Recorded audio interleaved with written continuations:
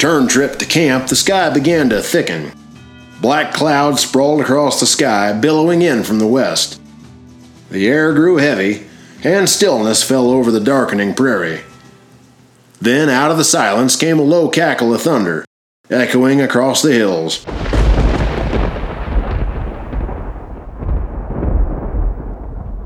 Then another streak of hot silver split the sky, this time closer. The boom rolled across the valley. The herd became spooked. There was an instant stampede.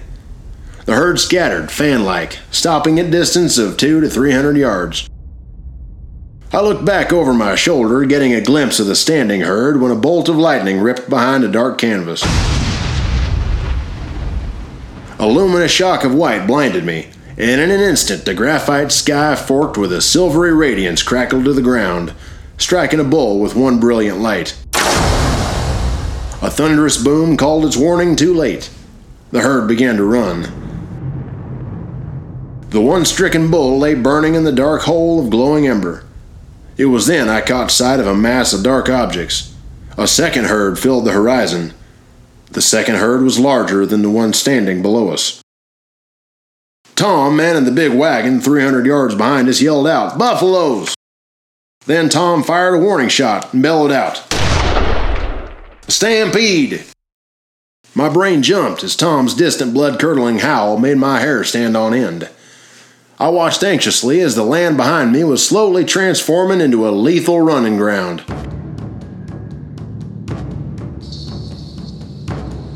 I've seen darkness before, but this was the kind that makes blackness engulf a man's thoughts.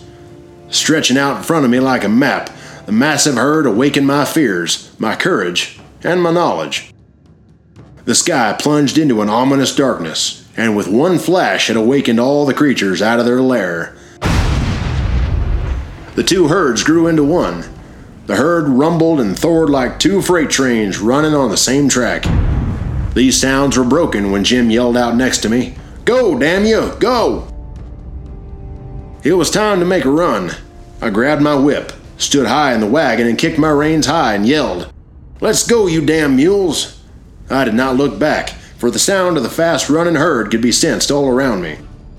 The ground bounced underneath us. The wagon, with a full load of hides, was impossible to control. I could hear the wooden spokes of the wheels groan as our wagon's pace grew weaker under the strain of our load. The rain began to fall so thickly that there became an instant covering of water on the ground. Now mud holes began to form, yet I continued to drive the wagon hard. The harsh rain obliterated the open land in front of me and turned our escape into disoriented chaos. Then, within seconds, the deafening sound of the approaching herd calmed. I pulled back on the reins. The wagon slowed to a stop. I stood up, looked back through the downpour, and the herd was no longer approaching our wagon. The heavy rains had carved out a miniature canyon in their path. This was a rut about the same width of two freighter wagons and as deep as half a horse. The rut had turned to running buffalo east. I could still see their masses. The rain slowed their run over the hills, and in a distance I could see them bogging down in the river.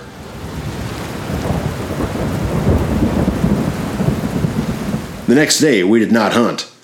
The rain had taken over the prairie, filling the wallows with water. The mud did not hinder our horses, so Jim and I decided to ride out on the prairie, this time northeast of our camp.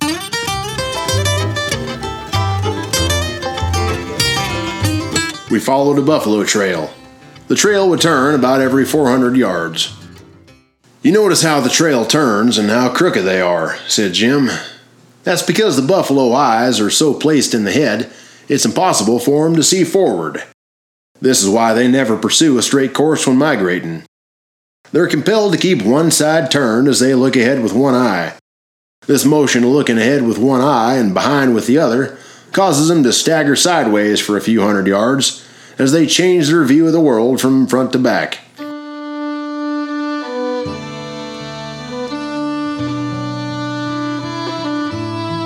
It was about 5 miles out on the buffalo trail when we witnessed hundreds of hides lying in waste, hides being spoiled by the rain.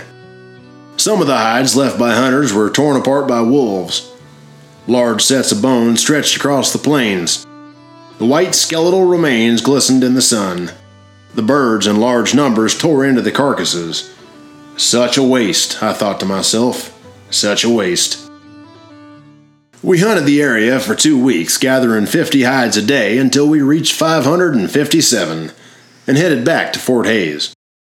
We had to make several trips with our wagons fully loaded, and on each trip we had no room to spare. When we made our final trip to Hays City, we had delivered our contract amount of hides. We were paid a handsome sum, and the hides were shipped east. I made arrangements with some of my pay to have 57 of the hides shipped to my brother in New York City.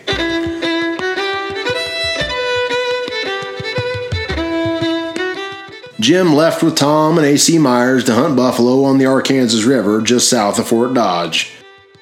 At the end of the day, I walked alone into a saloon, sat and drank as the whiskey became the master of my thoughts. A new fate had taken a new turn. My emotions came like an unknown trail taking me somewhere different to the place I had not expected. I was now trained to be the perfect killer.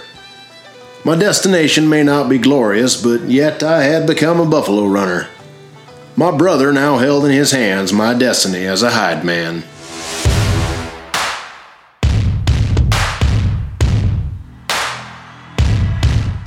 That's it for now.